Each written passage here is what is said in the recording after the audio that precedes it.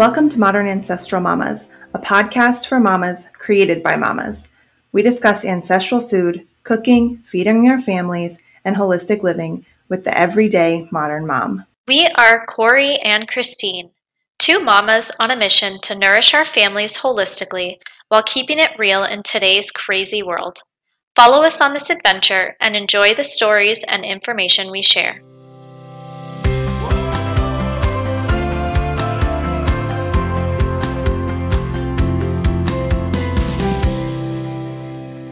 Hey, welcome to the episode. All right, so really quick before we get started, I wanted to warn you that there is some audio glitches. I don't know how to describe it. There's some background noise that happens, and I tried to clean it up.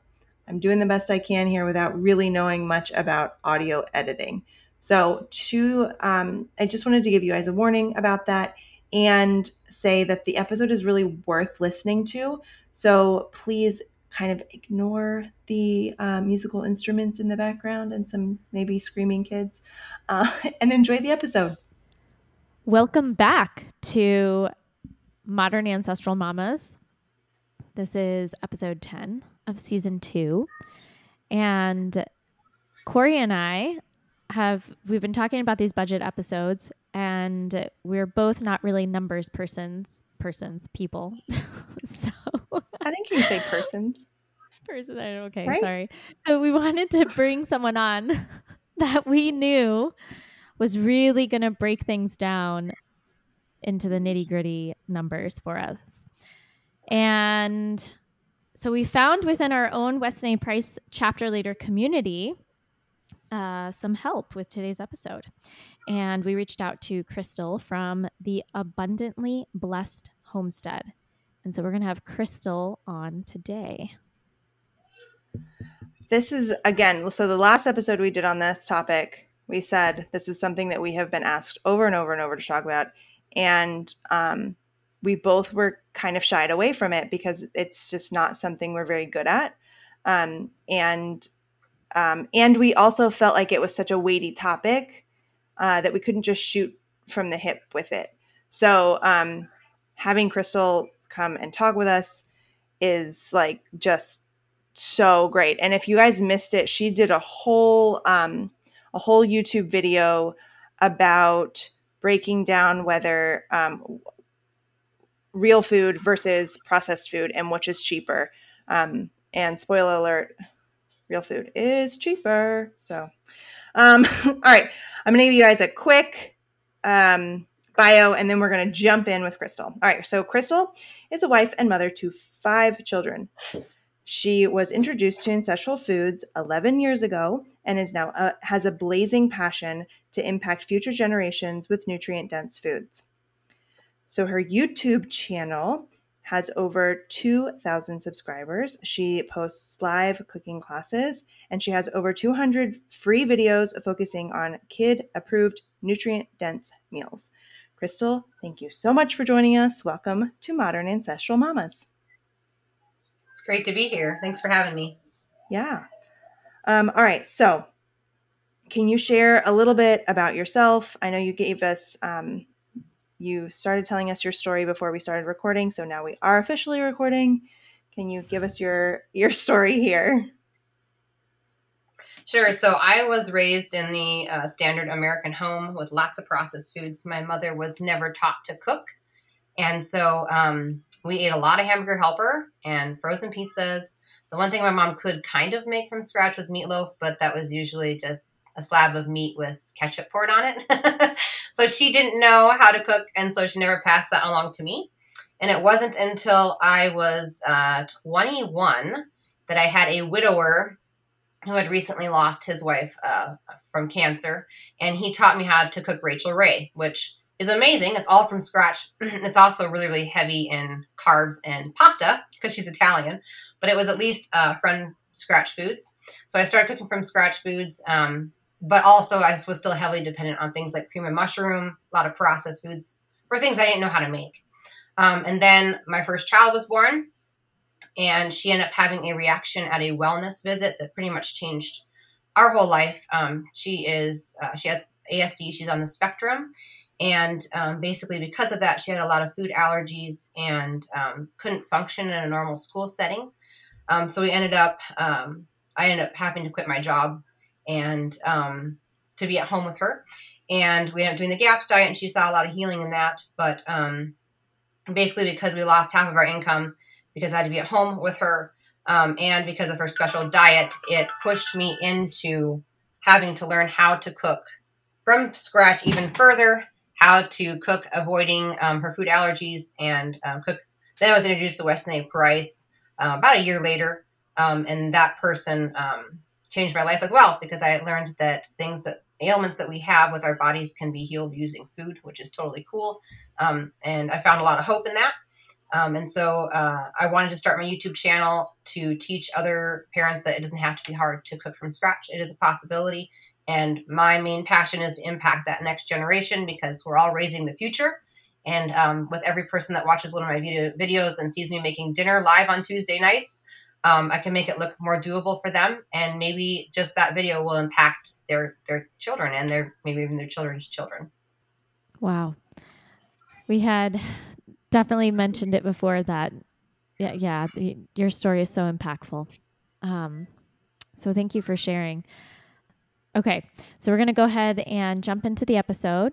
And for those new listeners, before every single episode starts, before we, start talking about the topic, we like to ask a question that is related to the topic of the show. So since today we're talking about budgeting, we're going to ask everyone. So Corey, what is your favorite budgeting meal? Or your favorite budget meal?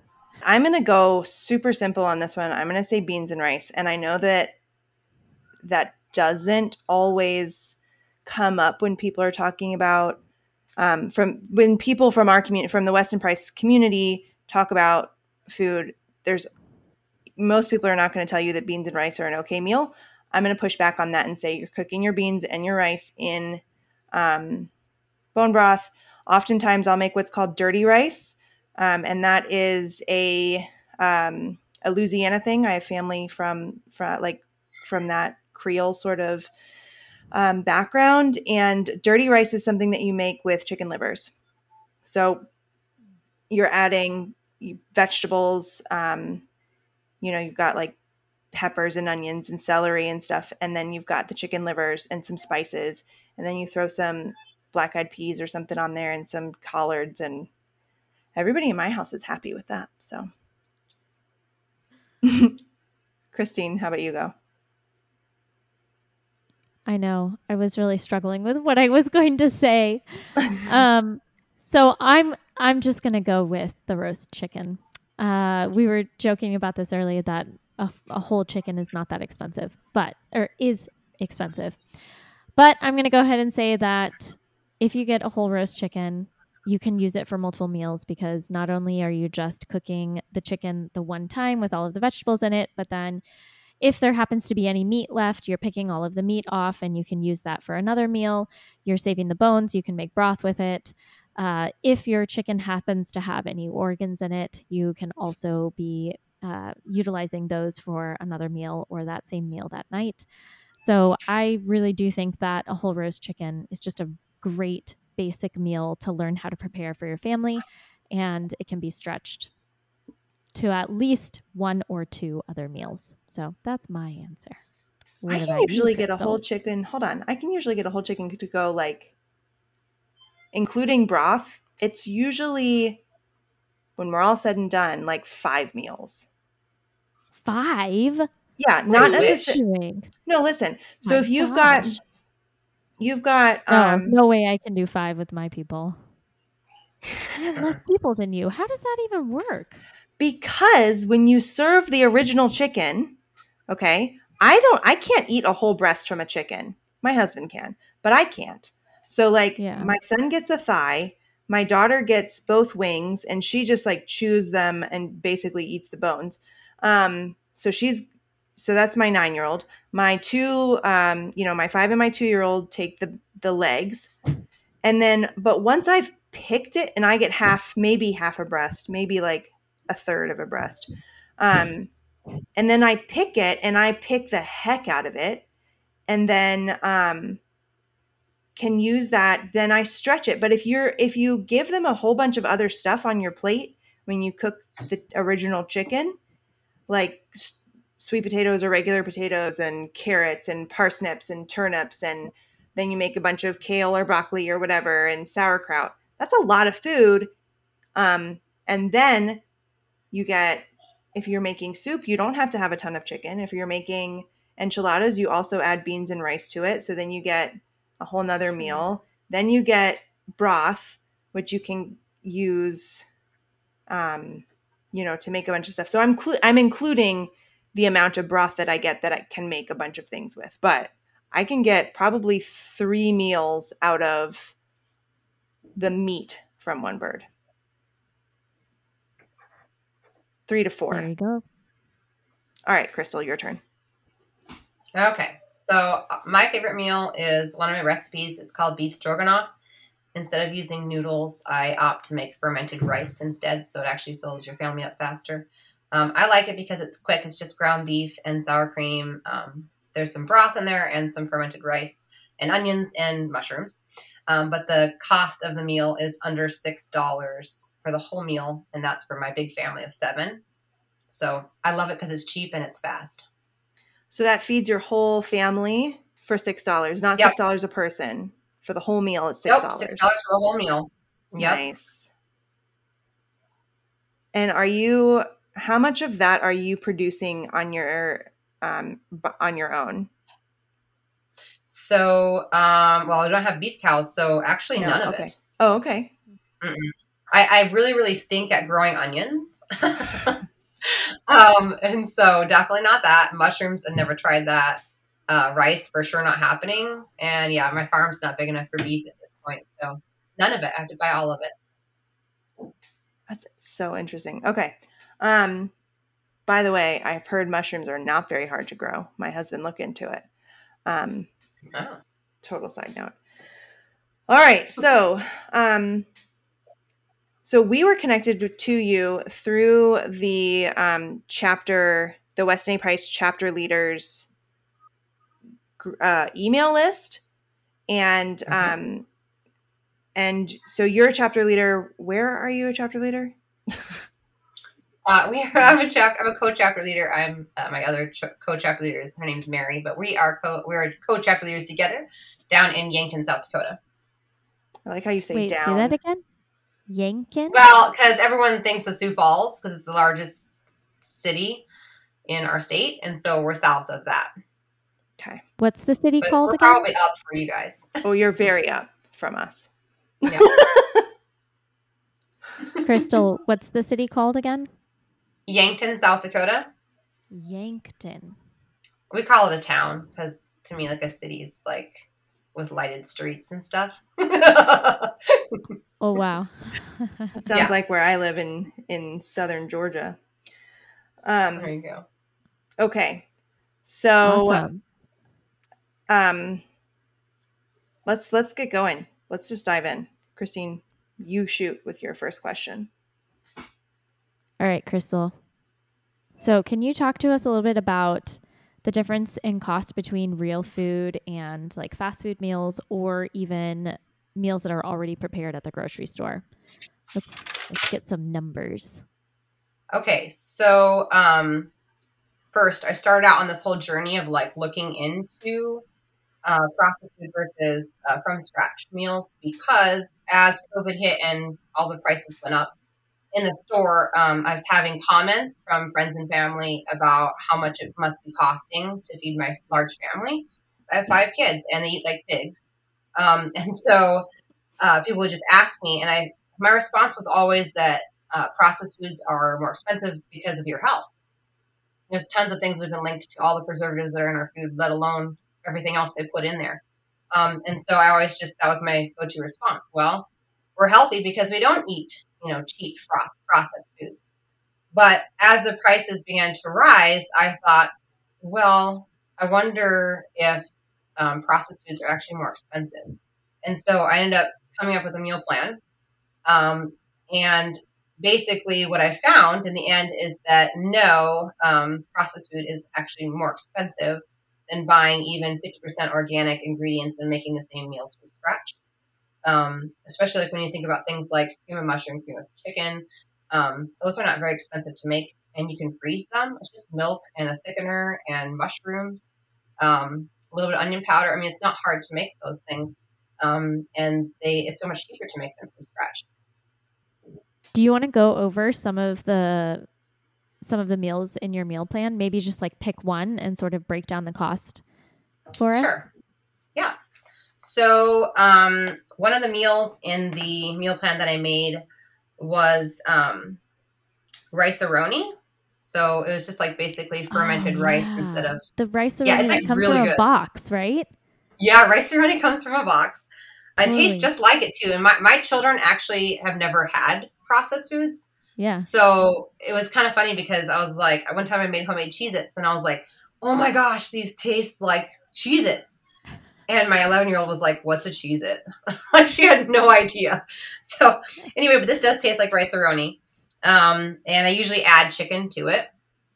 And so it has like fermented rice in it and some spices and lots of butter, and chicken and onion. And basically, when I ran the cost, now these numbers are 7 months old, but I do have updated numbers that I can go over in just a minute. But for rice-a-roni, 100% processed, buying out of the box, and then buying a whole chicken to put in with it, so it's the same meal, was $47.04. No. And then if you were to make that same meal from scratch using unprocessed, non-organic ingredients, it came to $41.17. So it's already cheaper to just buy non-organic and cook from scratch.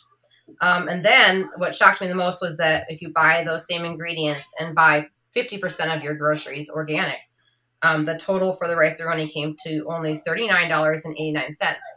So that just proved that you can buy those same ingredients to make the rice-a-roni, and it was 50% organic, and it's still cheaper than buying it out of a box. That's mind-blowing. Yeah, I'm like literally my jaw is dropping. But a box of rice-a-roni only costs about, what is it, $3, $4, right? Right, but the problem is, as inflation has taken over, our whole foods are still the same size. So when you buy a 5-pound bag of potatoes, or in this case, 5 pounds of rice, you're still getting 5 pounds of rice. Yes, the price may have gone up, but we're not dealing with shrinkflation with real food. So shrinkflation, they are not only rising the price of processed foods, but they're shrinking the size of the box. And in fact, it got so bad that when I went to go redo these numbers 7 months later, I had to buy extra boxes just to fill a 13x9 pan.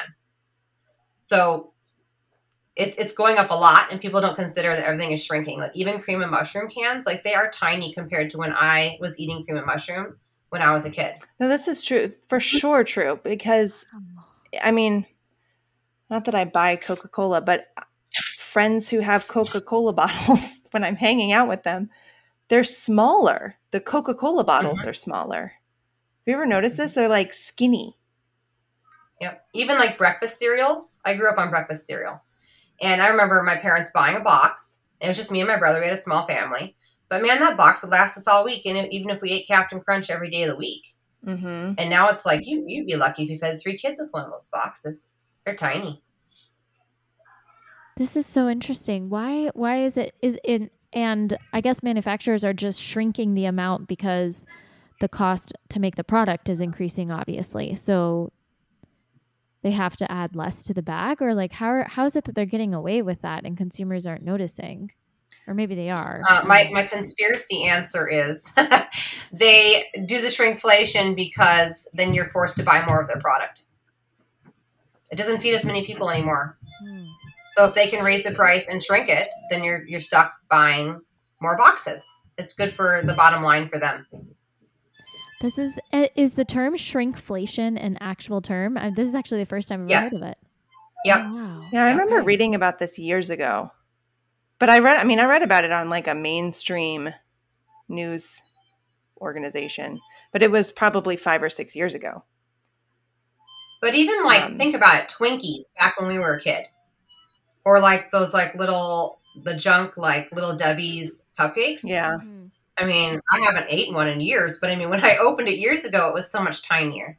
Really? Is that just because you're because you're an Shrimp adult fish has now? been happening for a very long time. Yeah.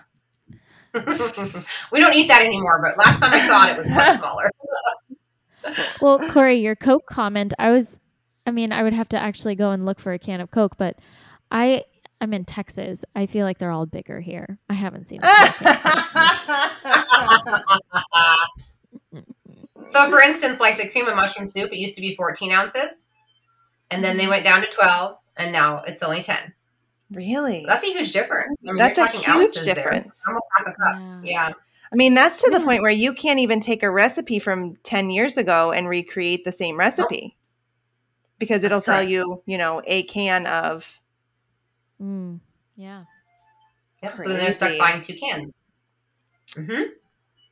So some things, when I reran the numbers 7 months later, so some things, the category that went up the most was organic food. It went up $40 in 7 months to run the same meals.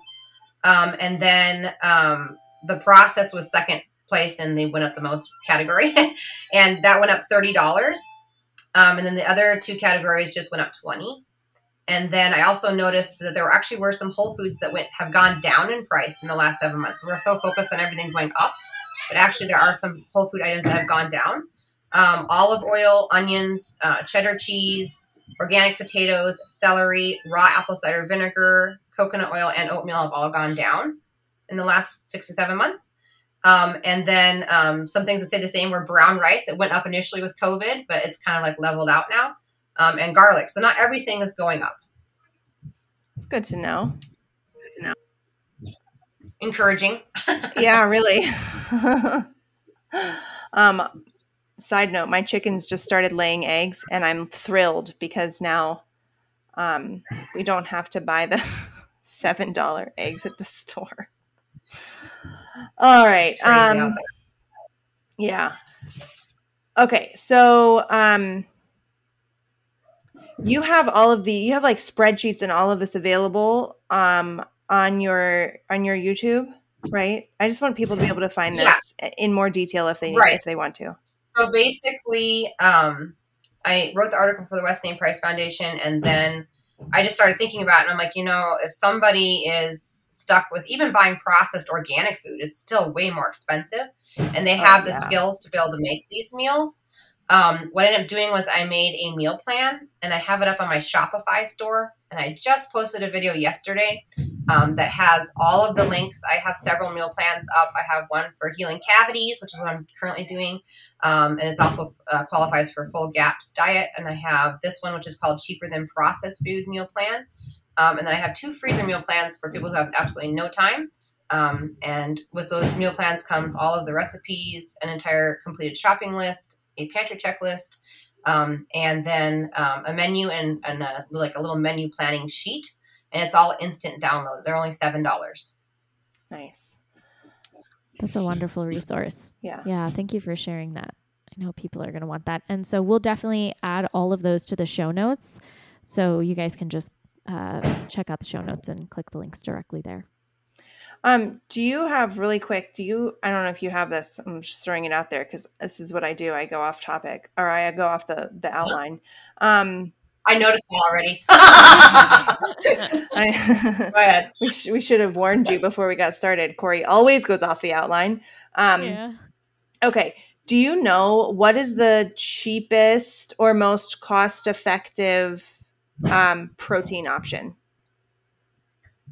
Real food protein option, I should say, because we're not talking about. I have no idea. Fake food here. I have no idea because I buy all of our meat from a farmer. So I have no idea what the store looks like right now for meat. And like I said, we raise all of our own chicken. So I have no idea where those prices are. So I actually don't know the answer to that. Okay. See, this is why I should have sticked to the outline, because then you would have been warned. No. Well, I mean, but we did want to cover, like, when you are relying on store-bought food items, like, what are we going to prioritize? And we're going to talk about protein. So I don't know. Well, let's do it. Let's talk about protein. Yeah. All right. Do you want to start, Crystal, or should I say something about it? You can go first, and then I'll go. How about that? All right. We're doing, for those relying on store-bought food items, what do they prioritize? Is that where we are? Yeah. Yeah. So this is for anyone who maybe has not made contact with their local farmer yet, or people who are relying mostly on the grocery store. This part of the episode is for you. But so basically what we want to talk about is, what are you going to prioritize if you are purchasing all of your food items only from the grocery store? And really, you're going to choose the macronutrient that is going to satiate you and fill your body with the most nutrients possible. And that's actually animal protein and animal fat. So you can get your proteins from the grocery store if you absolutely need to. And so I wanted to bring in Diana Rogers' book, Sacred Cow, because she did a ton of research on this subject when she made her documentary and then when she wrote her book with Rob Wolf. And basically, one of the things that she found is that there's actually not enough data to support the statement that grass-fed finished beef is significantly healthier for humans than just your like typical steak. And, you can find that in her book.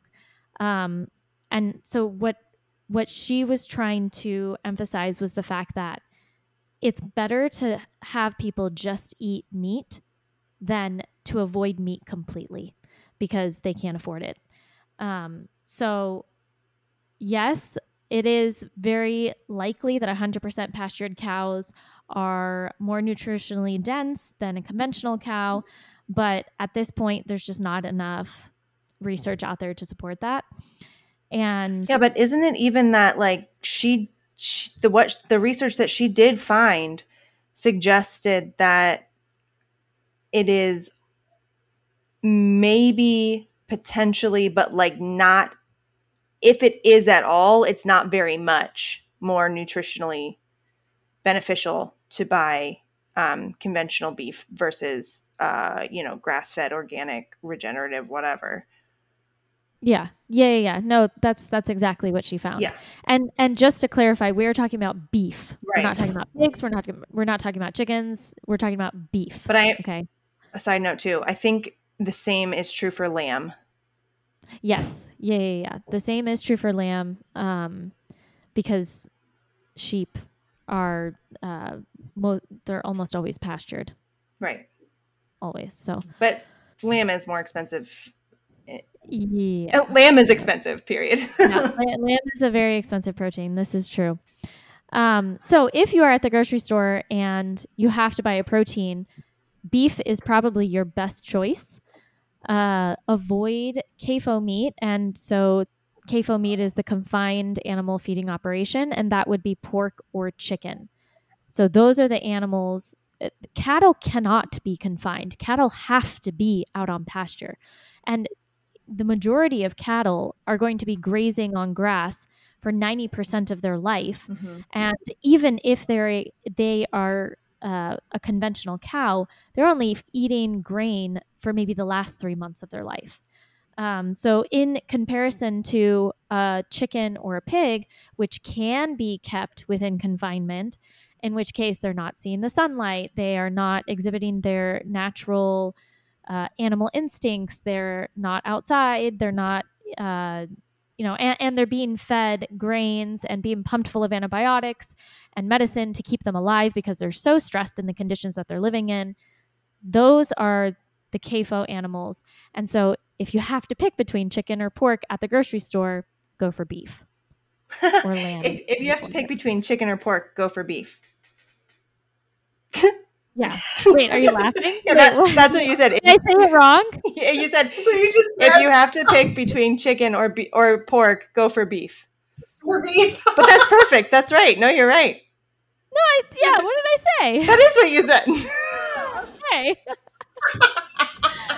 Totally not. Okay. Maybe you meant to say that, and I just thought it was hilarious. Oh, yeah, that I did mean to say that. All right. This is, I don't know. I was trying to play off a Chick-fil-A commercial or something. Oh, I get you. Okay. How many Chick-fil-A commercials have you watched? I'm in Texas. The silly billboards are everywhere here, okay? Oh, that's funny, Christine. Okay. Um, so, hands down, I'm pretty sure the last time I was in a grocery store and kind of was trying to pay attention to prices, ground beef is the cheapest, best form of animal protein. So cheapest money wise, and still as much nutrition as you're going to get out of, conventional animal protein. Does that make sense? Yeah. No, Okay. that makes sense. Crystal, right. do you want to add anything? Yeah. So what I was going to say is, if you go to reach for chicken, don't reach for the boneless, skinless chicken breast. Make sure you're buying bone in because it's higher in vitamin A. So that's really, really important. And I also wanted to add that meat is absolutely a must. A lot of people do tend to cut out meat, but the problem with that is a vegan diet is really awesome when you're on a detox, but when your body needs to rebuild, you need meat. And so a long-term vegan diet may be possible for some, but their bodies aren't getting the nutrients they need to rebuild. And so it's really important that we are giving some form of animal protein to our families so our bodies can rebuild. Particularly children who are Kids. just Yep. and Yep. pregnant or lactating women. Like, this is not the time to be going going vegan or going even vegetarian. It's still just, we'll probably have a whole episode about this at some point, but yeah, it's not something that is going to be serving your bodies when they're trying to be building themselves. Okay. And the body is constantly rebuilding. Sure. All of our bodies are constantly trying to rebuild. So yeah. All right. So aside from, okay, so you're at the grocery store and we've already covered protein. What else, if you can only purchase from the grocery store, what should people focus on? You mean to like buy organic? Is that what you mean? Yeah, or just, yeah. If you're filling your cart, what are you filling it with? To feed your family for a whole week. So you have to create, fully balanced meals. What is in your cart? Right. So my family, there would always be some sort of a meat. And I typically have vegetables as sides. We're a lot of meat and vegetable type of eaters, especially post GAPS diet, just kind of what we gravitate towards. Once or twice a week, I tend to make something that has fermented rice in it or fermented beans. But for the most part, we stick to veggies and meat. We're kind of boring. No, that's us too, for the majority of the time. Okay, so when you're buying, let's touch on the organic versus non-organic thing. Like, what are the things that it is worth it to prioritize buying organic, and what is what can you let slide for sake of budgeting? So with my personal choice, one of the things that are on my must be organic list are like hot, spicy, any sort of pepper, even bell peppers, because those are really, really heavily sprayed. So I tried to follow the Dirty Dozen list and opt for organic stuff as far as that goes. And also grains are huge because I'm up here in grain growing country. And so I've seen those Roundup planes flying right over right before harvest. I used to opt to buy non-GMO grains, but quickly realized living here that basically it's a convenience for the farmers for the airplanes to fly right over right before harvest and spray all of their non-GMO crops with glyphosate because it kills off the entire field all at once, and then they can harvest all at once because our fields are not perfectly flat, and so there are lower areas where the water sits, and those wheat or what have you, it doesn't die at the same time as the rest of the field. So they spray the whole thing. And then the farmer typically comes back within a week and harvests the entire field, and they sell it off, and it goes right into our food with glyphosate still on it. So in that regard, though, would a white flour be like a flour that's had the germ and the bran removed? Does anybody know this answer? See, and I have had people actually ask me this, because when it comes to fermenting rice, white rice ends up dissolving. Yeah. And basically white rice, right? White rice, white flour, all of these things are processed foods. And if you think about our healthy salts, like pink Himalayan salt, Celtic sea salt, they all have color. And the reason why they have the color is because that's where your minerals are at. That's the way God created our food. It's a perfect unit. And when you strip the minerals away, that's when you have problems within the body. So I typically don't ever recommend buying anything white, because that's just your sign that they have stripped things out of it. And you're just left with what's left, which is really nothing good for you. So if you are at the grocery store and you're trying to prioritize health, go for organic grains. Corey, you've talked about dried beans. We touched on the Dirty Dozen. Yeah, beans though is very similar with the organic situation, because they have to be dry. So yeah, so organic is important in that for those two. Yeah, so grains, beans, and so if you guys had to categorize it, like if you had to prioritize from most to least, like what would you purchase the most of to what would you purchase the least of at the grocery store?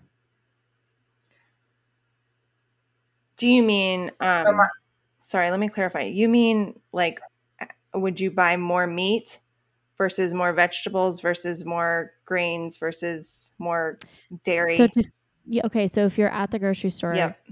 to feed your family for a week, what would you focus, like what would the majority of the food in your cart be to be able to fill them up versus, I don't know. What do you guys think?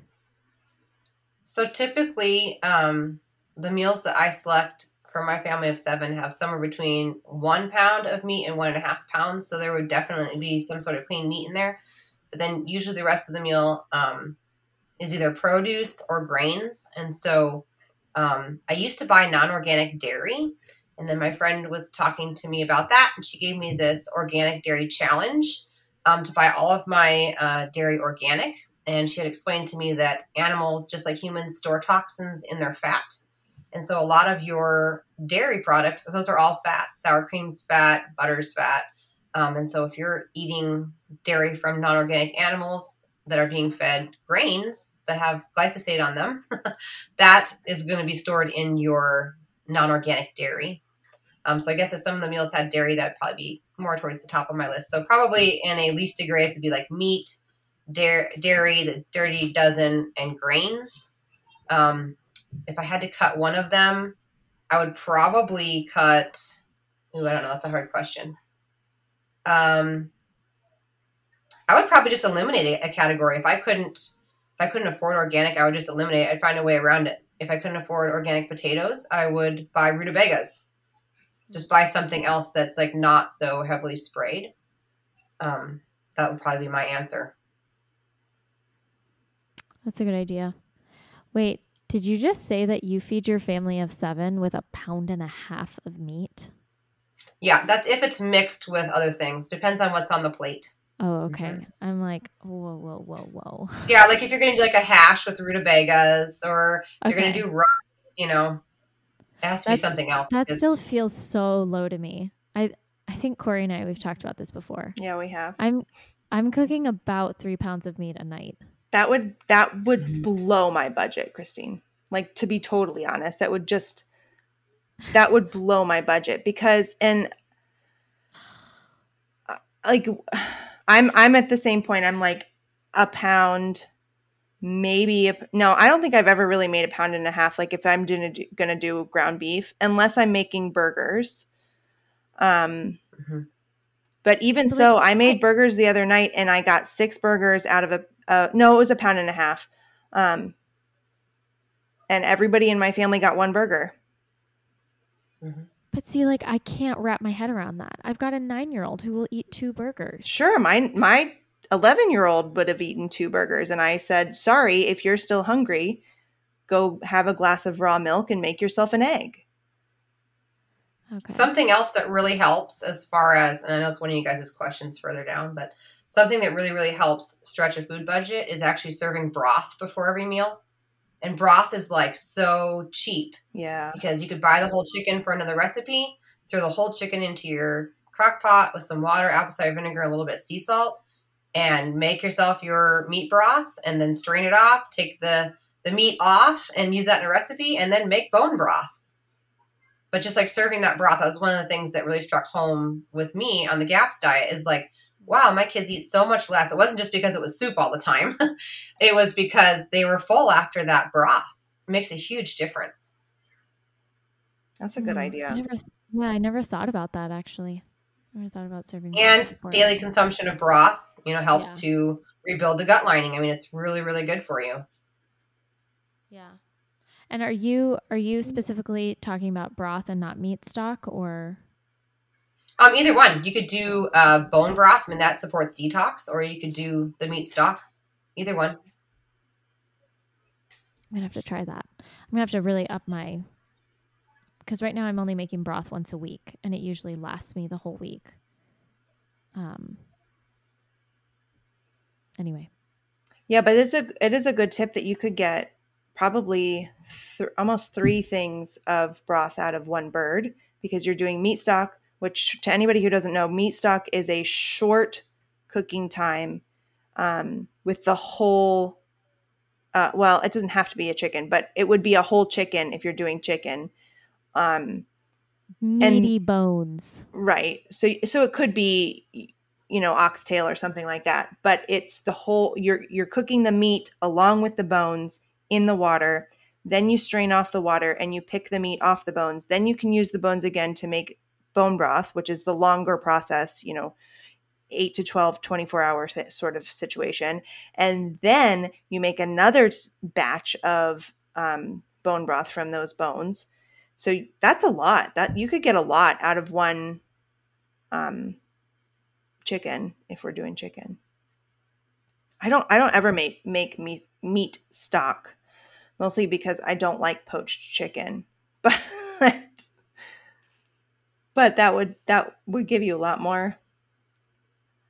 Alrighty. So let's see. Let's get kind of into a bit more of like nitty gritty of actually budgeting. So in what categories can we save money to allocate more money into other categories? We sort of touched on this, but like if you've got, if your food budget is $700 a month, I feel like that's a fairly normal for a family of, I don't know. It's fairly normal for a family of 6, which I've got. How are you making sure that you're allocating that? How, like, kind of percentage wise, what would you percentage wise allocate? Maybe. I have no idea of my percentage wise. I guess. Okay. Then don't do percentages. Okay. So my view on that question was like something that I've been incorporating lately to allocate more money towards other categories is I've switched over to using organic palm fruit shortening instead of butter and things like bread, sourdough bread, because it is still a Weston A. Price approved fat. And Azure Standard has an amazing deal on their organic palm fruit shortening. It doesn't have to be refrigerated. It sits out like coconut oil. Is this the red stuff? Sorry, is this? Nope, this is white. Okay. It's white. Huh. Mm-hmm. One thing I really, really love about Azure Standard is like even their refined stuff, quote unquote. It says right on the website that they use all natural refining processes. So there's like no chemicals used. So it's a really, really clean product, even though it's not red. It's actually white. It kind of looks like Crisco. I know we hate Crisco. It's a naughty word, but it's just really, really soft and buttery. And so I've started using it in my sourdough, and it works just fine. And it's a way that I can cut back on butter, because butter is really expensive. Yeah. And still be able to cook breads and stuff for my family. Can you use that and for then sauteing? Sorry, I'm interrupting you again. I think so. Yeah. I mean, it's not going to have the same flavor. I use lard. Yeah. I love lard. It's like my favorite. I had a problem. I was with my naturopath for something, and on the list was like, on the NI list was lard. And she's a Weston Price person, but it was like acidity. And I cried. I was like, I can't have my lard. Are you kidding? Like, I butter all of my baking pans with that. Like, I cook my eggs in that. Like, I can't have lard anymore. And she's like, no, that's just the list. Don't have too many of those things. And then she started laughing and said, oh my gosh, this is the difference between seeing a Weston A. Price person and a regular standard person. They were crying over losing lard. Totally was. Don't take my lard. Exactly. So something else that I've done in the past to reallocate money would be buying grains and spices in bulk. I reach out to Azure Standard for that. They're amazing. They deliver all over the country. And their spice prices, I mean, they beat the little tiny cheap containers at Walmart. Yeah. I mean, they're just absolutely amazing. Same thing with grains. So that's AzureStandard.com for anybody who doesn't know. And then also I buy all of my meat and dairy in bulk. That's another Azure Standard thing. They sell a ton of raw dairy, so I can buy raw dairy cheese off of Azure Standard.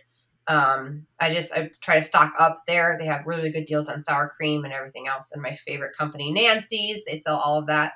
And so that's how I can allocate more money towards other things. Every other month, I pretty much stock up my ingredients in my pantry just to make sure I have things on hand, which I think helps with the budget. I just kind of allot a certain amount of money to bulking up my pantry to make sure I have the basics. How do you go about organizing that? To know, is it just like a trial and error? Like you have an idea at this point because you've been doing it for so long that you sort of know how much you need to allocate every other month, or I'm an extreme planner. Okay. So I do meal plan every single month. And I also tend to try and look and see what Azure has on sale, because I do a lot of my ordering from Azure because I live in the middle of nowhere. Our nearest store that sells organics is like 45 minutes away, and it's like 2 aisles. So not a whole lot of things there, especially for a large family. So I end up buying a ton of my groceries from Azure Standard. But basically, I'm trying to decide where I was going with that. What was the question again? Sorry. Yeah, just how do you organize it? Oh, how to organize it. Yeah. Right. Okay, so basically what I do is I have meal plans for each month. And so I try to say, okay, we're going to use so many pounds of rice for the next 6 months approximately, because I know about how many meals I allow us to have grain. I know about how many meals I like to have beans in, because you don't want everyone walking around having gas. So you're not going to have that every night. And so you can kind of, if you can track how much you have used over a couple of different months, then you can say this is how much we're going to need for so many months. Buy a bulk bag. I try to keep my bulk buying like under $150 a month. That's just my personal budget. And I also, when I do the meal planning, which we can talk about, I tend to try and plan out as many weeks as possible, because you save more money by doing that. And then I can allocate some of the next month's budget to stocking my pantry. Okay. Do we want to do meal planning? I guess we can get into that since we just let's just roll into that. I do want to ask you though, like if somebody is totally new to this idea of not only meal planning but like bulk buying and working to try and get their budget under control.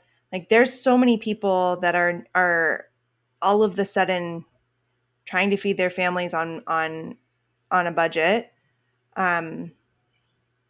Whether that's because they pulled their kids from public school during COVID and now they're homeschooling, so they only have one income, or, whatever it is, the rising food prices. There's a lot of people who are kind of new to this. And I would really love for you to maybe just talk us through the practicality of it. Like, when you sit down, what's your process? Okay, so the first thing I say to people who are new to meal planning is that you need to start recording what your family is already eating. The reason why you want to do that is because it'll help you to track what foods you're already using on a regular basis with your family. And also it prevents you from doing recipes that you already know your family's not going to eat. Just because it's cheap doesn't mean they're going to eat it. And there's no point in stocking your pantry with foods that your kids aren't going to eat. So if you know your family likes pizza once a week, then you write down the ingredients for sourdough pizza, or at least write down the recipe for sourdough pizza. It's something you guys like to eat, put it on the list. And then what you do is, the way I've found to save the most money is you choose 7 meals. And so I do this every month, sit down and I choose 7 meals. And I try to pick meals that have similar ingredients, but not all of the same ingredients. I only made that mistake once. We had like a whole Mexican, and it was horrible. Like you eat out at a restaurant and you're like, I love this food, but like lunch and dinner for 30 days, all Mexican, is not good. We have one bathroom and we're a family of 7. I'll let you guys do the math on that. She doesn't know I'm married to a Mexican. So basically you want to pick out 7 meals. So let's say you were going to do a Mexican meal that called for sour cream. Maybe you do beef stroganoff that also has sour cream. The advantage of doing that is that you can buy a larger container of sour cream, or buy multiple small containers from a place like Azure Standard and get a discount for buying more than just one. And so that's where you would start. So you pick out your 7 meals, then you look at your family size. And what I started doing about 4 years ago was just using leftovers from dinner for lunch. And my husband works outside the home. My kids are home because we homeschool, but my husband does have to take a lunch. And what we found that works really, really good is you can buy them on Amazon. They're like little mini crock pots, and it doesn't cook your food, but it warms up your food. So that's a way to take any sort of food with him to work. All he has to do is plug it in, and it's hot by lunchtime. They also make like food thermoses that you can do the same thing. It's a little bit more of a pain because you have to put hot water in it to prime it and then dump the hot water out and put your hot meal in. The crock pot's a little more convenient, and I think they're only like $30 on Amazon. But that's a way to take your leftovers. And the reason why this is important because if you can select meals that are large enough to feed your family on just for dinner and then again for lunch, you're not buying separate lunch ingredients. Nobody ever thinks about this. You know, deli meat's really expensive per pound when you calculate it out, and you're buying bread that you wouldn't have to otherwise. You're buying whatever toppings. That's just for a sandwich. So all these quick throw together pack lunches are really blowing your budget because you're spending additional money on food you wouldn't normally purchase. So even if you have to take a recipe and take it times 2 in order to feed your family for both dinner and lunch, it's still cheaper than buying a whole nother menu for lunches. So I typically just go ahead and pick out the 7 meals, make sure each of the 7 meals will feed your family for both a dinner and enough leftovers for lunch. And then we take those 7 meals and we take them all times 4. So that will feed your family for lunch and dinner for 28 days. And then you can do this similar thing for breakfast. So you would have to do a personal choice. How many times do you want to have pancakes a week? And pick out different meals like that. But once you've filled in a whole week of breakfast, you can take those all times 4. Depending on how many times you want to have repeats. You know, we do things like sourdough pancakes. We do soaked oatmeal bakes, all these sort of things. And some of them are 13x9 pans. So that's going to last you 2 breakfasts. So it just kind of depends on what your family prefers to eat for breakfast. And then you would just calc that out. Okay, so if we're going to have it twice a week, that's 2 times, and we're going to have it for 4 weeks. So you'd have 8. Take that meal times 8, write the ingredients down. That would be your shopping list. And that's where I would start. I've actually we're completely debt-free Dave Ramsey people, and I don't typically go around advertising for credit cards. But one way that my family has been able to save money on food is, and this is only if you're really, really good with budgeting, but is to have a credit card that's just specifically for food, where you're able to buy a whole month. Because if you're living paycheck to paycheck and you have to go every 2 weeks to get groceries, if you can buy a whole month's worth of food ahead of time in bulk, you will save so much money. And then, in fact, I've actually taken the same 7 meals for 1 month worth of food and actually taking it times 2. So you're eating the same 7 meals for 2 months which is a bit of a stretch. You kind of get sick of them towards the end. But I will tell you, by taking those same 7 meals and eating them for 2 full months, I've taken as much as like $200 off of my food budget. And so what you do is you just buy it all up front. And then when the paycheck comes in, you put the allotted amount down on the credit card. You pay it off as you get paid, as long as you stay within your food budget. And that everyone has a different number as far as what that would be. Where are you storing some of these items? So if you're buying in bulk, do you have like multiple refrigerators? You're in South Dakota, so it's a little bit cooler. So you just put it all outside. Yeah. Okay, so wait a minute. Like, we just read the chapter in the Little House book where they literally are storing their meat outside and it's just frozen. Yeah. Mm-hmm. We've like had to do that whole before winter when we lose power. Yeah, we've had to do that before when we lose power because our farm is pretty remote. And so when we get a really bad storm in, there's basically no travel because a snowplow won't get to us for at least a day. And usually the power goes out for several days when that happens. And so we have wood burning stoves to keep us warm, but you have these freezers that are thawing out. And then you can only hold so much gas for a generator. And so worst case scenario, we just roll it out the back door and it just sits outside. Wow. Okay. So to answer your question, like I store butter in the freezer. I buy butter by the case from, once again, Azure Standard. You can buy, I think it's 15 pounds of butter for under $100, which is a lot of butter. Yeah. And that's all grass fed. And then meats into the freezer as well. I also do canning. So I have things that are stored up on the shelves. We do a lot of homesteading. So we grow some of our own food in a garden. I have a greenhouse. And so we try to put a lot of things up in jars as well. And then just bulk buckets for things like rice.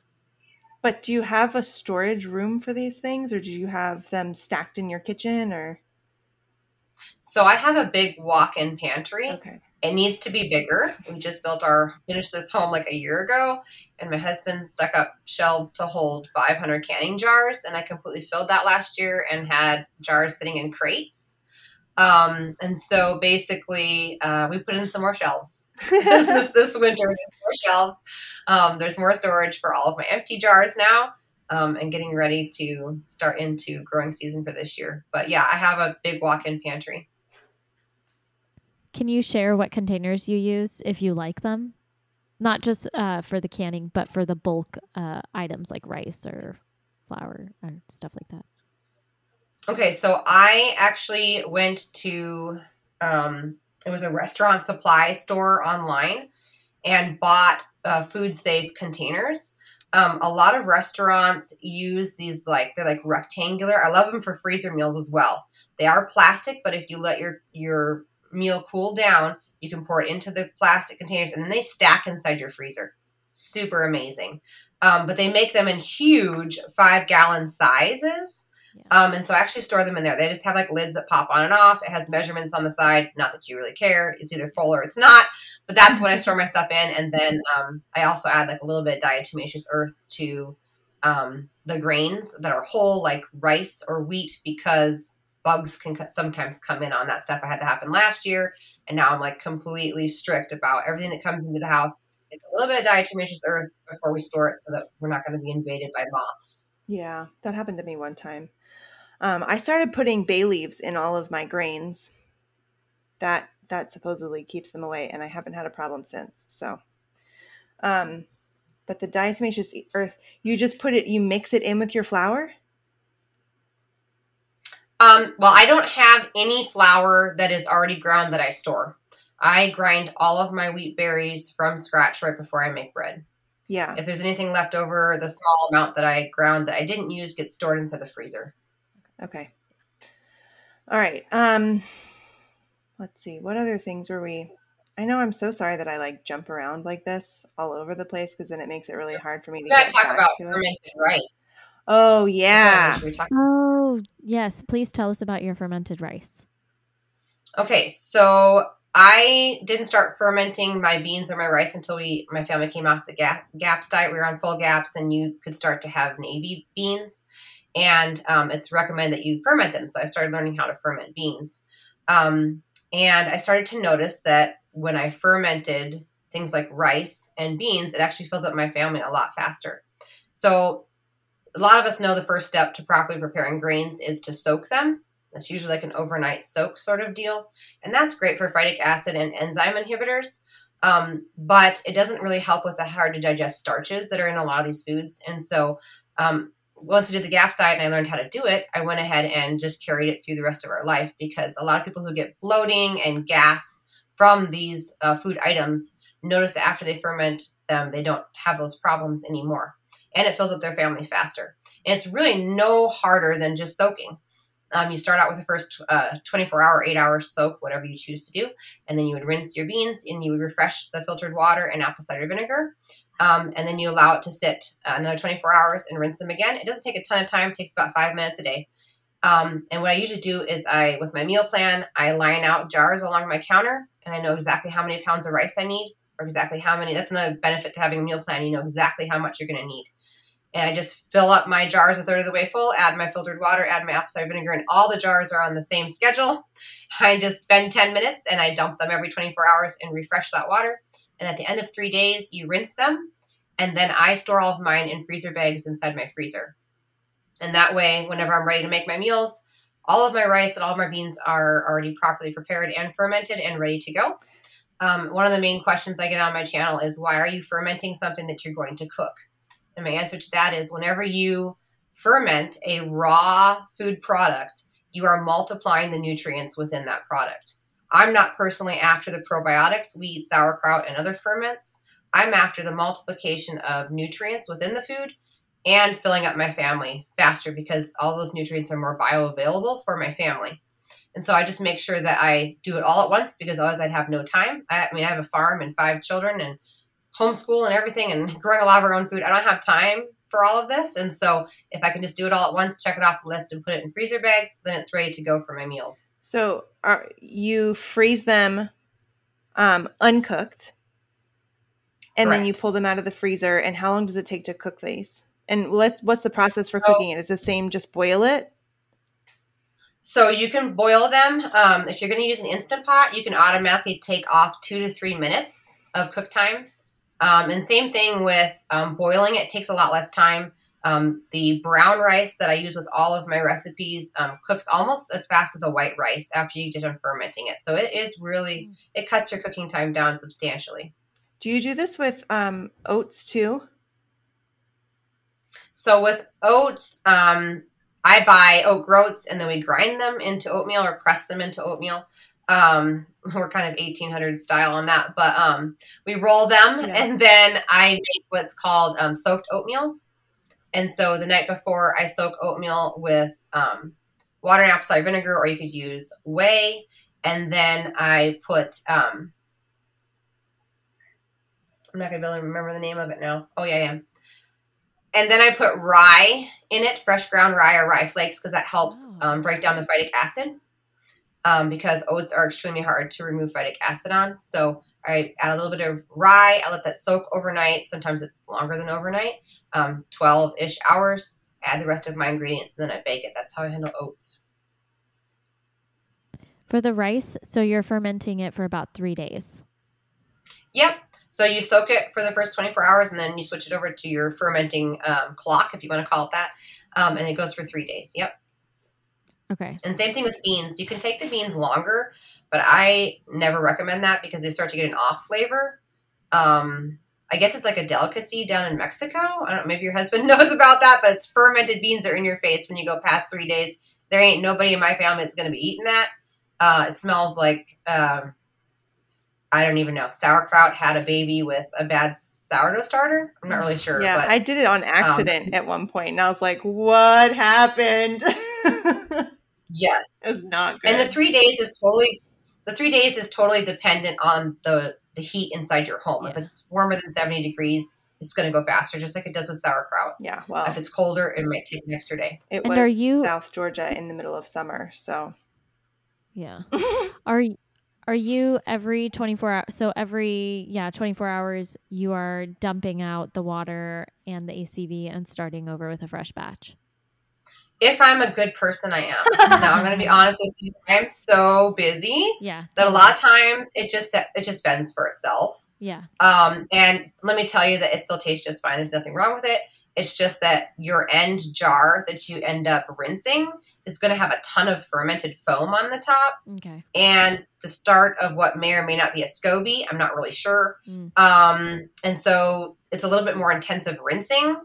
Maybe adds, I don't know, 3 or 4 minutes of rinsing that you wouldn't have if you rinsed it every 24 hours.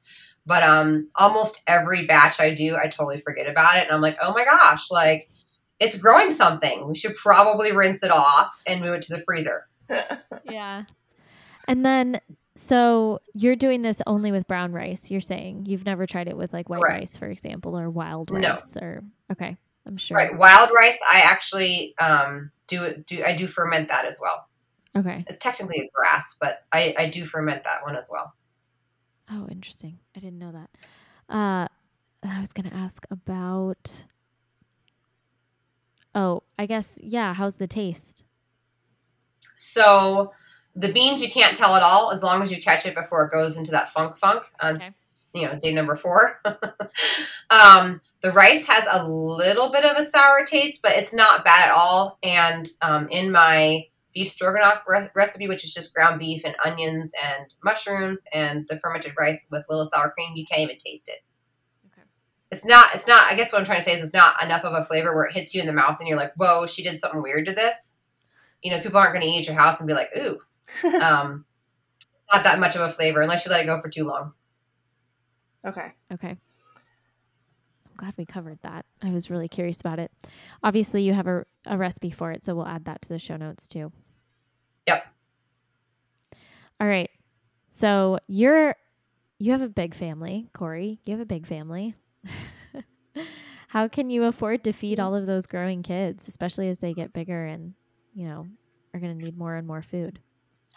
I mean, I know we've talked a lot about, you've already given a lot of strategies. Is there anything else that you want to share with like how to afford to feed big families, Crystal? So for me, shopping lists are a must. Okay. Like I know a lot of people are like, oh, like I just know what I need. I'm going to go in and grab some things. But the stores that you're shopping at, like they strategically put stuff to like tempt you. And it's like, it might be those cookies that you didn't really need, but your kid's screaming. And so you get them anyway, or you're hungry and you buy X, Y, and Z. So having a shopping list and sticking to it is extremely important. Just spending an extra $15 a week on groceries adds up to over $780 a year. So it's just $15. It doesn't even go very far. So you just really have to watch how much you're spending, especially if you're going in every week, because it does add up. And then, as I shared before, like buying in bulk, especially the things that are on your priority list. So if meat's a priority, then you need to link up with a farmer. Because if that's at the top of your priority list personally for your family, you need to buy that thing in bulk. So, buying a whole or half of a cow or a pig or what have you. And then things like if dairy's on the top of your list, buying organic dairy in bulk from places like Azure Standard. It's very, very important if that's something that's on the top of your list that you're spending the least amount or getting the best deal on it. And then we talked about earlier, but also serving broth with your meal instead of water. That's a really, really great way to stretch a meal, fill up the children. And then we just talked about it, but the fermentation and proper preparation of grains is so important. I know when I had my last baby, I had my husband pick up some Papa Murphy's pizzas because I couldn't handle nothing. And he came home, and I tell you what, we brought home 2 of those huge, large family-sized pizzas for our family. And my kids cleared all of that out and asked for more food. And it just hit me, and I was like, wait a minute. I can make those 2 same pizzas with sourdough, and they don't even clear it all out. They might eat 3/4 of it. And so just the proper preparation of grains, the body, can absorb more of the nutrients. It fills up your family faster because of that. It's just so important. I think people don't think about that as much as a budget stretcher, but it totally is, because if you can even cut 2 servings that someone's not eating because they're full out because you properly prepared your grains, that's money in the bank. Yeah. It's the difference between empty nutrients or I guess empty calories and a real satiating whole food, properly prepared whole food. So wow, that's such a good point. All right. What about the parent, which you kind of touched about this a little bit. You touched on this a little bit, but what about the parent who says they don't have time to make everything from scratch? So automatically, if you're the parent that has little time, the first recommendation I would say is try and pay attention to how much time you're scrolling through Facebook. I don't mean that to jab at anybody, but a lot of times that's what we go to unwind. And that's a lot of time that could be spent doing something else. So that would be my first thing, is self-evaluation. The second thing is, if you don't have any time, if you're working outside of the home and you have little to no time, you're automatically going to be paying more for food. You just don't have the time to make a lot of it from scratch. But you could still do things like buying your grains in bulk. That doesn't take any more time than buying regular groceries. And then I also think that if I can pull off soaking and fermenting your grains, you could too. It's just five minutes a day. It's a quick scroll through Facebook to go ahead and properly prepare your grains, and that will fill up your family faster. A lot of times I think about recommending that people make their own broth, because that can cook while you're at work, but even that might be too much for someone who has no time. But if you could write that into your daily routine or weekly routine to make your own broth, and let's say soup is on the menu plan, you could save some good money not having to pay for organic broth from the store. Yeah, broth is extremely expensive at the grocery store. Okay, what about, have you heard this idea, Crystal, that real food is kind of elitist? You know, that only people who have are at a certain income level are going to be able to do this, or you know, it's not feasible for somebody who lives in, you know, what they call a food desert and probably works the night shift or works two jobs, and there is a element of, at least from my view, of real food, the people who talk about real food talking about it in a sort of elitist way.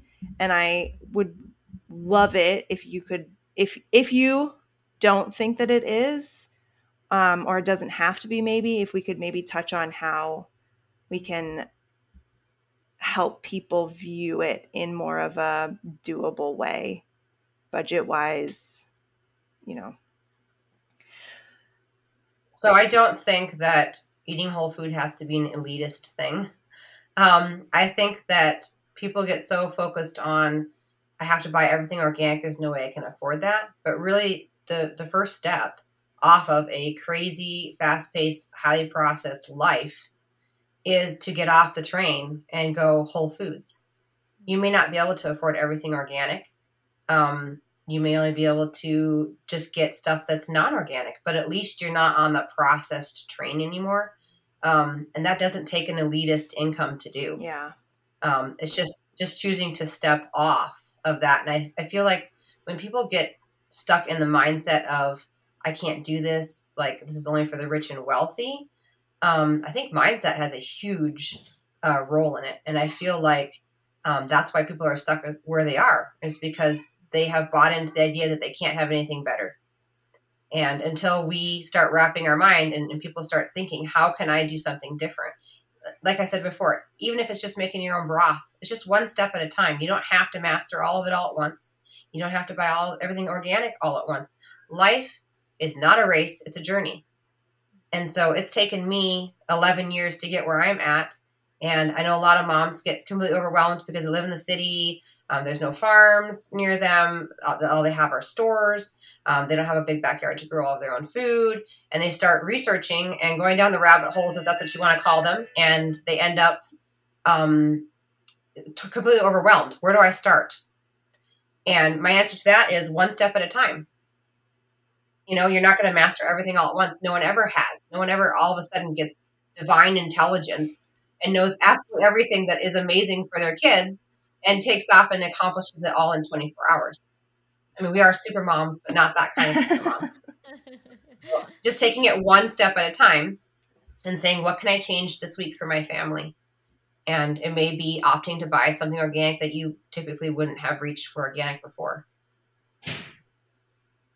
Okay, so on this note, Christine found us some statistics that I think are just fascinating. That amid the rising costs of food, most Americans are spending the largest percentage of their food dollars on restaurants. And I saw something today that was like the average meal at a restaurant costs like $14, and the average meal cooked at home costs $4. That's a giant difference. And generally, if you're eating out, it's very difficult to find really nourishing foods. Almost everybody's going to be using those seed oils that just, wreck us. But even if that's not your concern, if that's not on your top worry, you're still generally going to make different choices when you eat out than you would if you're eating at home.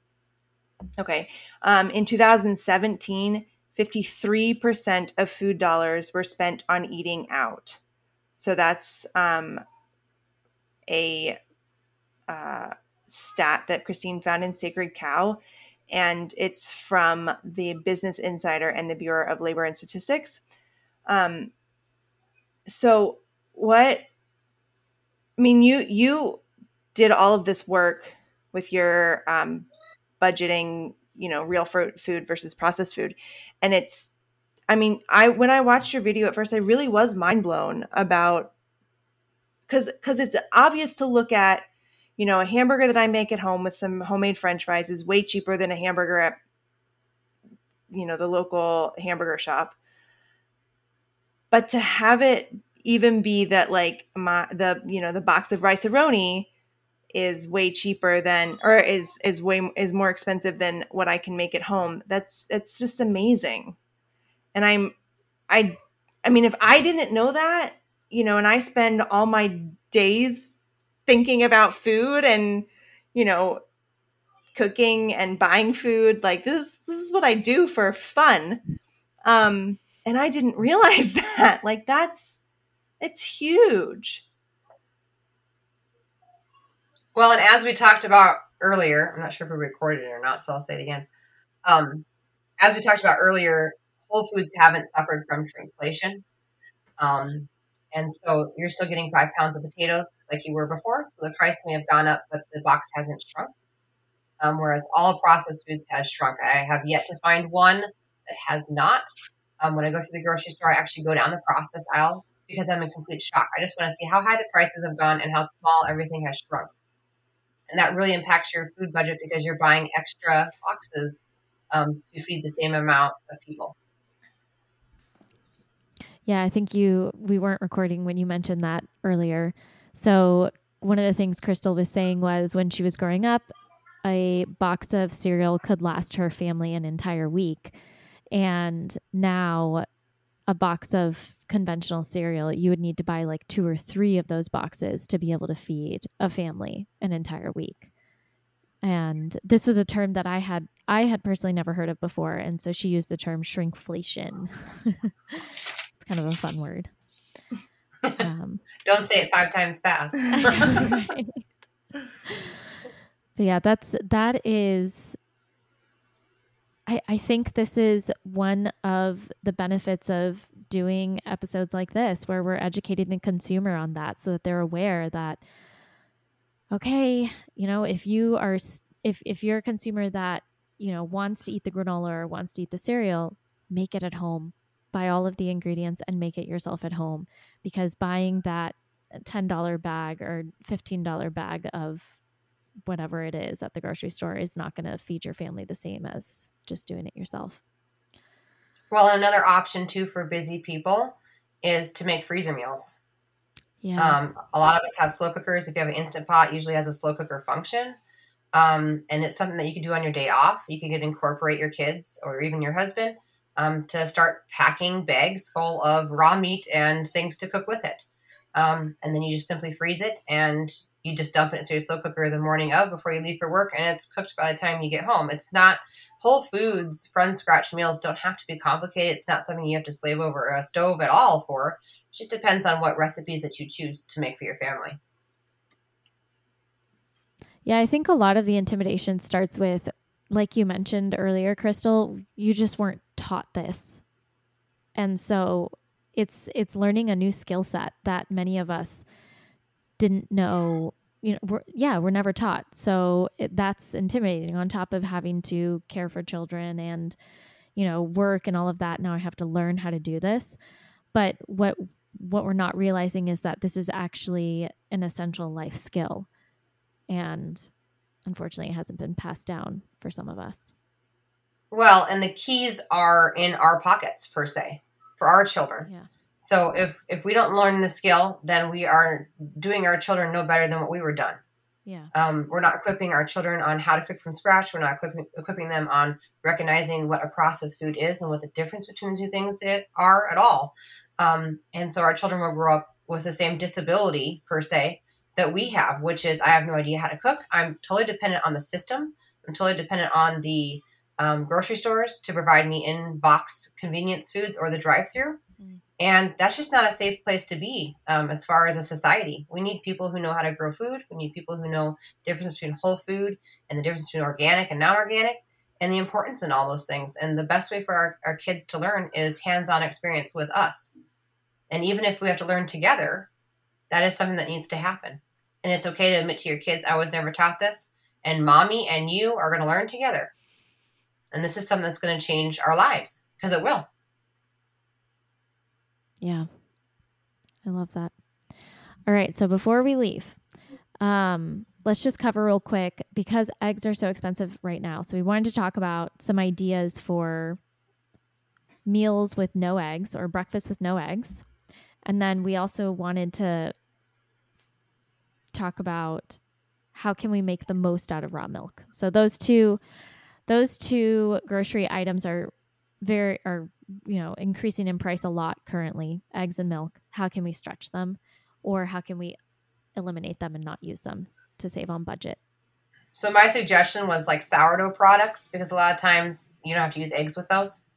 So something that came to my mind was like sourdough English muffins, because you can do peanut butter and jelly, you could do butter and jelly for breakfast. And then along those same lines, sausage and gravy with biscuits. So you could do sourdough biscuits. That doesn't take eggs at all, although you can make a really delicious casserole by laying sourdough biscuits and then putting scrambled eggs on top of it and then dumping the gravy on top. If you do have a budget for eggs, that's really, really good. But then like breakfast granola would be another option that's egg-free, or yogurt with crispy nuts on top. That's another really good idea. And then sourdough cinnamon rolls, which is my kid's favorite.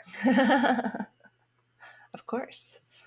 I do want to say really quick, when I run out of eggs for baking, if you're making muffins or something like that, you can use what's called a flax egg for things like quick breads.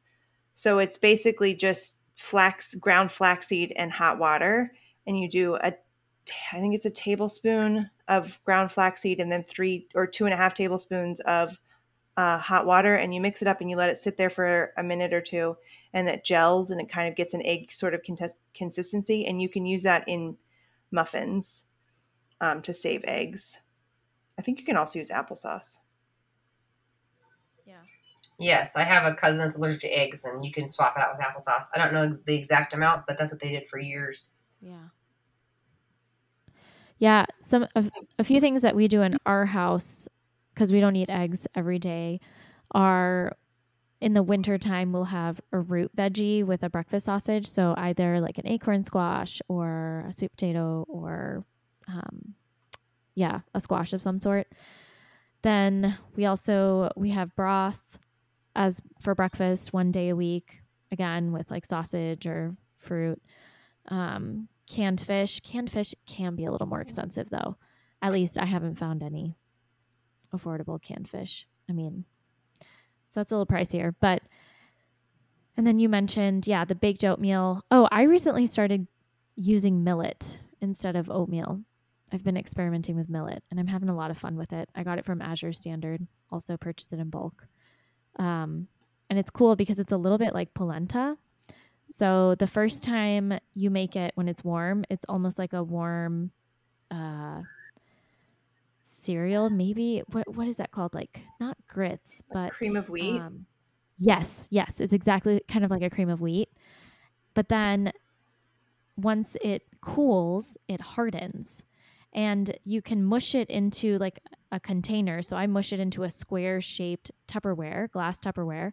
And then I slice it, put it in the fridge. And like a day or two later, when I want to eat it again, I slice it into these really long, thin strips and I fry it in ghee or I found that ghee is the best. And it's like crispy and delicious. It's another like really good breakfast side. I don't know. And then smoothies and quesadillas. Can add all sorts of things in quesadillas, lots of leftovers. And you can make your own tortillas. And I've found, maybe you know more than me, Crystal, but it's way cheaper to buy a massive block of cheese and shred it yourself versus buying cheese that's already pre-shredded. Not only that, pre-shredded cheese will have what's it called? Potato starch in it or some other preservative. Yeah. Or wood pulp. They put in there as well. To try. Yes. Yeah. To keep it from caking. Anti-caking agent. That's the word that I was looking for. So those are some egg-free breakfast ideas. And all right, let's talk about how we can stretch raw milk. So I know $12 a gallon sounds really high, but I decided to think outside of the box on this one. So first of all, when you think $12 a gallon for milk, cream is way more expensive. So on the recipes that you make that call for cream, you could technically use milk and then just thicken it with something like cornstarch or cassava flour, arrowroot powder, any of those things to make it into a thicker sauce instead of paying extra for cream. Another thing that you could make with $12 a gallon milk would be yogurt.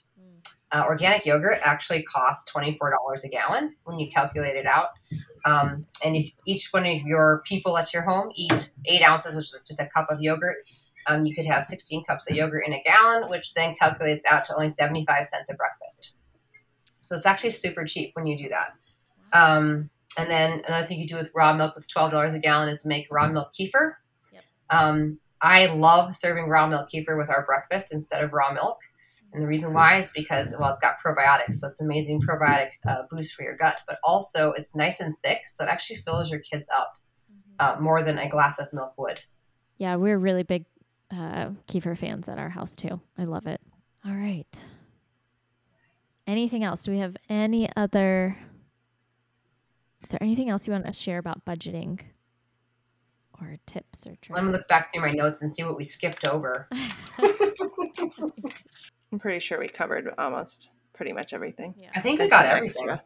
Mm-hmm. Yeah, we usually do. Yeah, and some extra stuff for you to edit. Go in order. That's okay. Okay.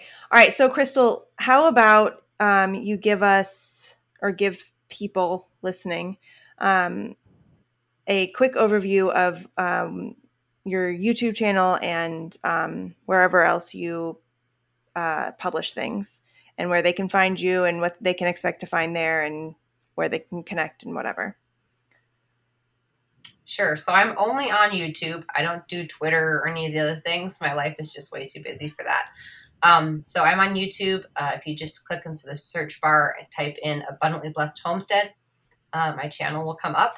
And I have all sorts of videos up there, over 200 videos. I've never monetized my channel, so I actually don't make a penny from people watching my videos.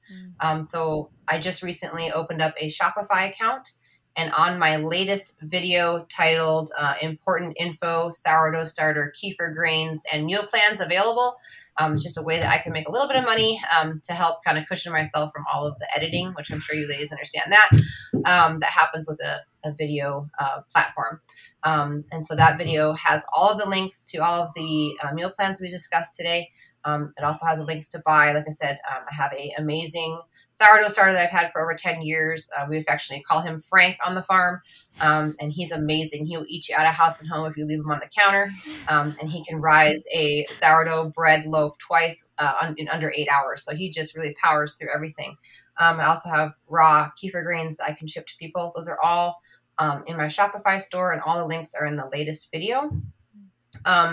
And then as far as videos that are up there, I have everything from we do live cooking classes every Tuesday night at 5:15 p.m. Central Standard Time. And this is just where I make a kid-approved meal. Some of them take a little bit more time than others, but just to kind of show people that cooking doesn't have to be hard. I usually typically make a meal out of my cookbook. Well, sometimes anyway. Sometimes I try and take a processed recipe and swap it out. So that it's like nutrient dense, but it's a recipe that people recognize. That was one of my struggles in the beginning, was like, how do you go from eating processed food to eating all this nutrient dense food? Because it just seems so foreign. And so what I try to do is take processed food type meals and make them nourishing. And so that's what we do live on Tuesday night at 5:15 p.m. Central Standard Time for that cooking class. But I also have a ton of videos. I have a complete guide to soaking and fermenting beans is up there on the channel. There's just so much information up there. Have a little bit of farming, not much, because we do raise our own food. So I have a couple of videos up on how to raise your own meat chickens. But a majority of the channel is proper preparation of grains, and then meal ideas, snack ideas, homemade Cheez-Its, homemade granola bars, all those sort of things. And a lot of the recipes on the channel, I have written a cookbook, and that cookbook is available in my Shopify store. And a lot of the recipes that are up on my YouTube channel are in that cookbook, plus a whole bunch of other family secrets. I originally started writing the cookbook for my kids, and then more and more people were interested, so I ended up publishing. So all of that's up there, but I'm not on any other social media other than YouTube. Where did you say, just because I'm on the YouTube channel right now, where did you say you can find the Shopify store again? Okay, so it's in the last video I posted yesterday. It's called Important Info. I believe it's sourdough, starter, kefir grains, and meal plans available. Oh, yeah, I see it. Okay, got it. So if you click on that, and it'll start to load, and then in the description box below the video is where I put all the links. Okay, awesome. So I'll make sure to also put that in the show notes. I'm really excited about this, the Cheez-It and the, what else did you say? Granola bar. Yeah, there's granola bars. There's also one of my recipes that made it onto the Weston A. Price website on there. It's called crispy liver chips. Sounds really gross. It's actually like raw liver, but you're making it into like a crispy tortilla chip. And let me tell you, you follow my directions in there, and it does not taste like beef liver at all. I also have a dairy-free nacho cheese sauce video up there. And if you dip those chips in the nacho cheese sauce, you're going to think you're eating blue corn tortilla chips. It's absolutely amazing. That's so funny. I'm not a YouTube person at all, and now I'm gonna be spending all my time watching your videos, Crystal. I've converted you. That happens a lot, actually. I have a lot of people who will comment on my video, and they're like, "Oh my gosh, I just found you. I just spent like 6 hours watching your video. I'm totally subscribed." And it's just funny. I'm not doing it. I originally just started just to help people, and I've never monetized my channel because I feel like I'm preaching against what is common in our society. Yeah. And so I don't want people to be able to say I'm doing this for money because I've never made a cent. And I also don't want YouTube to own me. They still have taken down some of my videos if I talk about raw milk or healing. Sometimes I have to use weird lingo to get through my videos. Oh my gosh. But basically, yeah, sign language. I've held up like pieces of paper before that said raw on it, so I wouldn't have to say raw milk. They cut my live one time because I was talking about raw milk. So basically, I try to be a good girl, so my videos stay up. But there's a ton of videos on there for everything. So, oh my goodness, wow. Well, thank you so much for sharing all of this, and also just in case, just to reiterate, Crystal is also a Weston A. Price co-chapter leader in South Dakota. So we will make sure to link that information. So if you're near her, you can definitely get some resources from her. And yeah. And if people have questions, I do have an email that's linked to my YouTube. I'm really bad about putting it in every description box, but that email is the letter B as in boy, homestead 22@gmail.com. And I get emails there almost on a daily basis with questions. I'm more than happy to help whoever I can. Be patient with me. Some days I don't get right back to you because I do have a farm and 5 kids. But I will eventually get back to you, and I can send you resources. That's part of my job as a chapter leader, is to try to help you, point you towards making your journey easier. And I'm totally willing to help you with that, and also give you links to other videos that are on my channel, because I didn't realize how many videos I had. And so I would just tell people, oh, just keep on scrolling. And so one day I went to go scroll myself, and I said, oh my gosh, I have over 200 videos on here. No wonder people don't want to scroll. I wouldn't either. So anyway, I am totally willing to send links to videos to whoever is looking for a specific video that can't find it after a quick search. So that's a great email to get a hold of me. Perfect. Awesome. All right. I think we're good. I think we're covered. Yeah. Okay. Thank you so much, Crystal. Yeah, no problem. I can't wait to hear Really how your appreciate fermented it. stuff turns out. You guys are going to start fermenting your rice and your beans. I see it already. Yeah, we eat a decent amount of rice in our home, so I'm definitely going to start fermenting it. Just make sure you grab the brown rice. And if you're worried about arsenic, what was it? I just read this the other day. I don't know if it's putting salt in there. I'll have to look it up. Oh. Shoot me an email and say, hey, what about the arsenic? Well, Okay. Because there was no, I know. I just saw something about that too recently. Rinsing it though helps like a lot, like 75% apparently rinsing it. But also buying it from California. California grown organic rice has less arsenic than rice from other places. It had something to do with the soaking though. And now I'm not going to be able to remember it. I just don't worry about it. I don't know. I soak and ferment everything, so I figure it's soaking for so long that it's going to, and the rinsing too, is going to alleviate a lot of whatever's on it or in it. You can only do so much, so you just do the best you can. Yeah, I was kind of going to end on that note. Do the best you can and soak and ferment it all at once, and it's a lot easier. I still have beans I soaked and fermented probably 4 months ago in the bottom of my freezer. Just found it yesterday because I'm having a whole hog come tomorrow. Oh. And so I dug down to the bottom. I was like, ooh, fermented navy beans. Didn't know I had that still. That was like a little Christmas. I found pig ears in my fridge recently, but they're like not edible at this point. They were in the freezer. I'm not fridge, freezer. They were in the freezer far too long, and they're just like so freezer burned. But Oh, yikes. so I think the chickens might get some pig ears as a treat. And just so you know, with the chickens, I don't know if you know how to mix your own feed, but I do have videos up on the channel on how to do that. It's not very hard. It's how I save a lot of money on my chicken feed, and I know exactly the ingredients that's in it. Yeah, and I've heard that and fermenting chicken feed is also the same. It's the same deal. Like you use less. Yes. Yep. We have not started doing that yet. I got a video on that too. Not to tempt you, but I do. It's just a simple 3-day soak in a 5-gallon bucket with apple cider vinegar. Yeah, we should. But start it's doing totally that. worth it because you can totally cut your feed costs down. I cut mine almost in half. My husband is the one that handles that, so maybe if I just like keep sending him the videos. I was about to There you say, go. just send him Crystal's video. Just be like, hey, babe, look. Hey, you need to check this chick out. She's got a lot of good ideas. Yeah. There you go. We could save money. He'll love that. That'll be his ticket. That is his thing. All right, folks. Well, thank you so much for listening. And don't forget to leave us a review and hit subscribe and share our podcast with your friends. And send us a DM if you have any questions or episode requests. All right, guys. Bye. Bye. Hi, guys. Corey and I wanted to record a little blurb at the end of our episode with Crystal because we had spent some time listening to the episode and then going through and looking at her specific numbers broken down, and we felt it would be helpful to clarify the numbers a little bit further.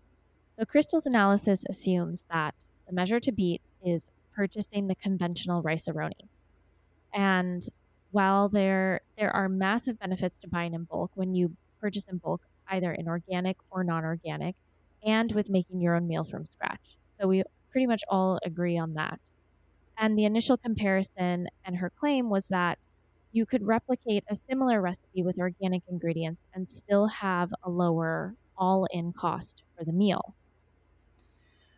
Right. So while that may have been true at the time of the thing that she wrote for the Weston A. Price Foundation Journal, which came out a couple months ago, or maybe last month.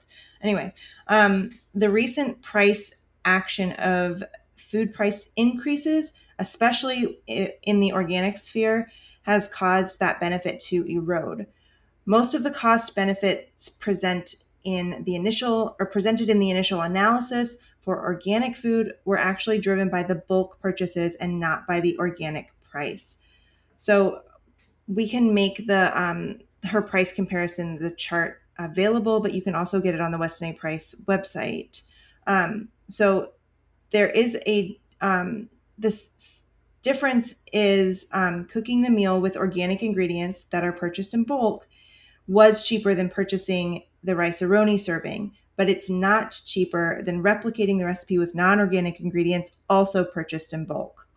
So when comparing specific ingredients in bulk with conventional ingredients in bulk, we've found that organic ingredients tend to be around 50% more expensive than their conventional counterparts.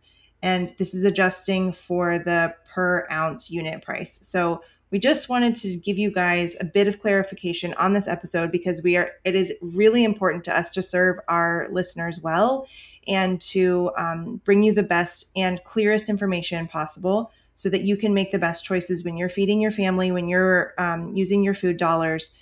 Thank you guys for listening. And we hope that this episode is helpful. We hope that you'll continue to listen and stay tuned for some more budgeting episodes coming out with really great guests. Thank you. Thanks for listening to Modern Ancestral Mamas. Check out the show notes for the resources.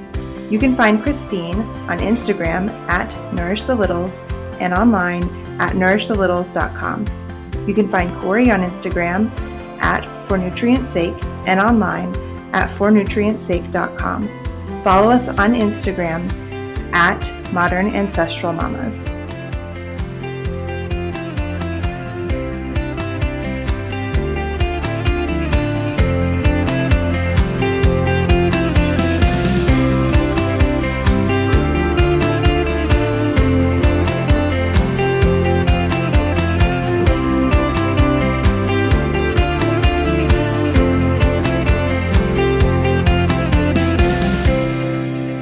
The information contained in this show is for informational purposes only.